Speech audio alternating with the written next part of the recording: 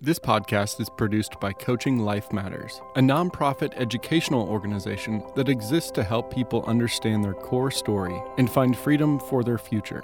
Connect with us at coachinglifematters.com. I sit around the table weekly with a little group. We call ourselves the Seekers. We always read a book together and discuss how these reflections relate to life where we're living. One person facilitates, but we all read, meditate, and come prepared to engage. No one has to speak, but we have found out we all are fully present. There is much authentic sharing. We've read lots of books through the years, and at present we are working through a famous letter called the Letter to the Hebrews. Today we're on the 7th chapter, and I have one question in response to a thought here, where Jesus is spoken of as a high priest who has given us an indestructible life. So my question this morning is, what does an indestructible life look like? It's something Jesus guarantees.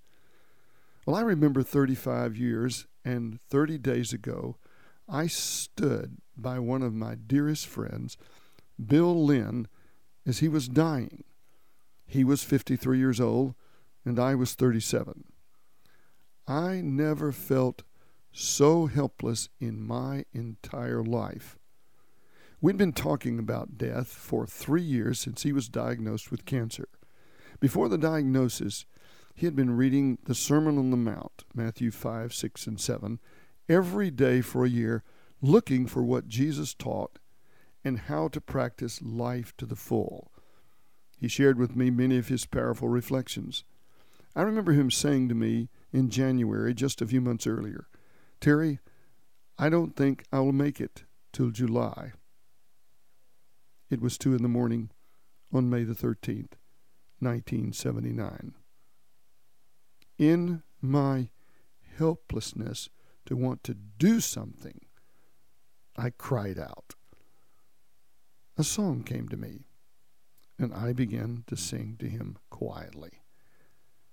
What a friend we have in Jesus. Cheryl, his wife, began to sing with me.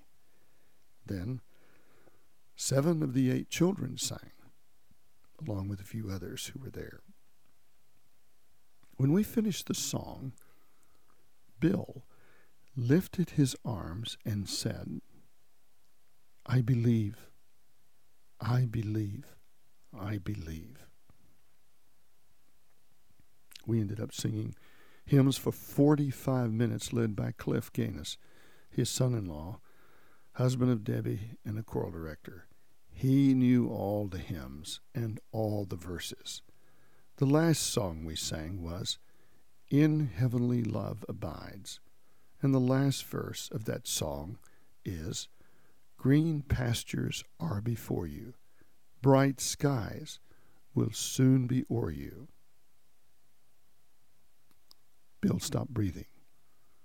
Cheryl closed his eyes and looked at me and said, "Let's thank God. He won." We were all amazed in this sacred moment. So when I ask the question, what does an indestructible life look like? I remember Bill and the song, "What a Friend We Have in Jesus." Bill Lynn had an indestructible life. He and I met in our humanity, our sin, our failure, and discovered the indestructible love of God. Bill knew he was beloved. He chose to believe it against all his feelings of worthlessness. The thought that stimulated this story is my reading in this letter of Hebrews, where he states that Jesus has come with an indestructible life to give us an indestructible love. It is yours today because you are beloved, like my dear friend Bill. I believe.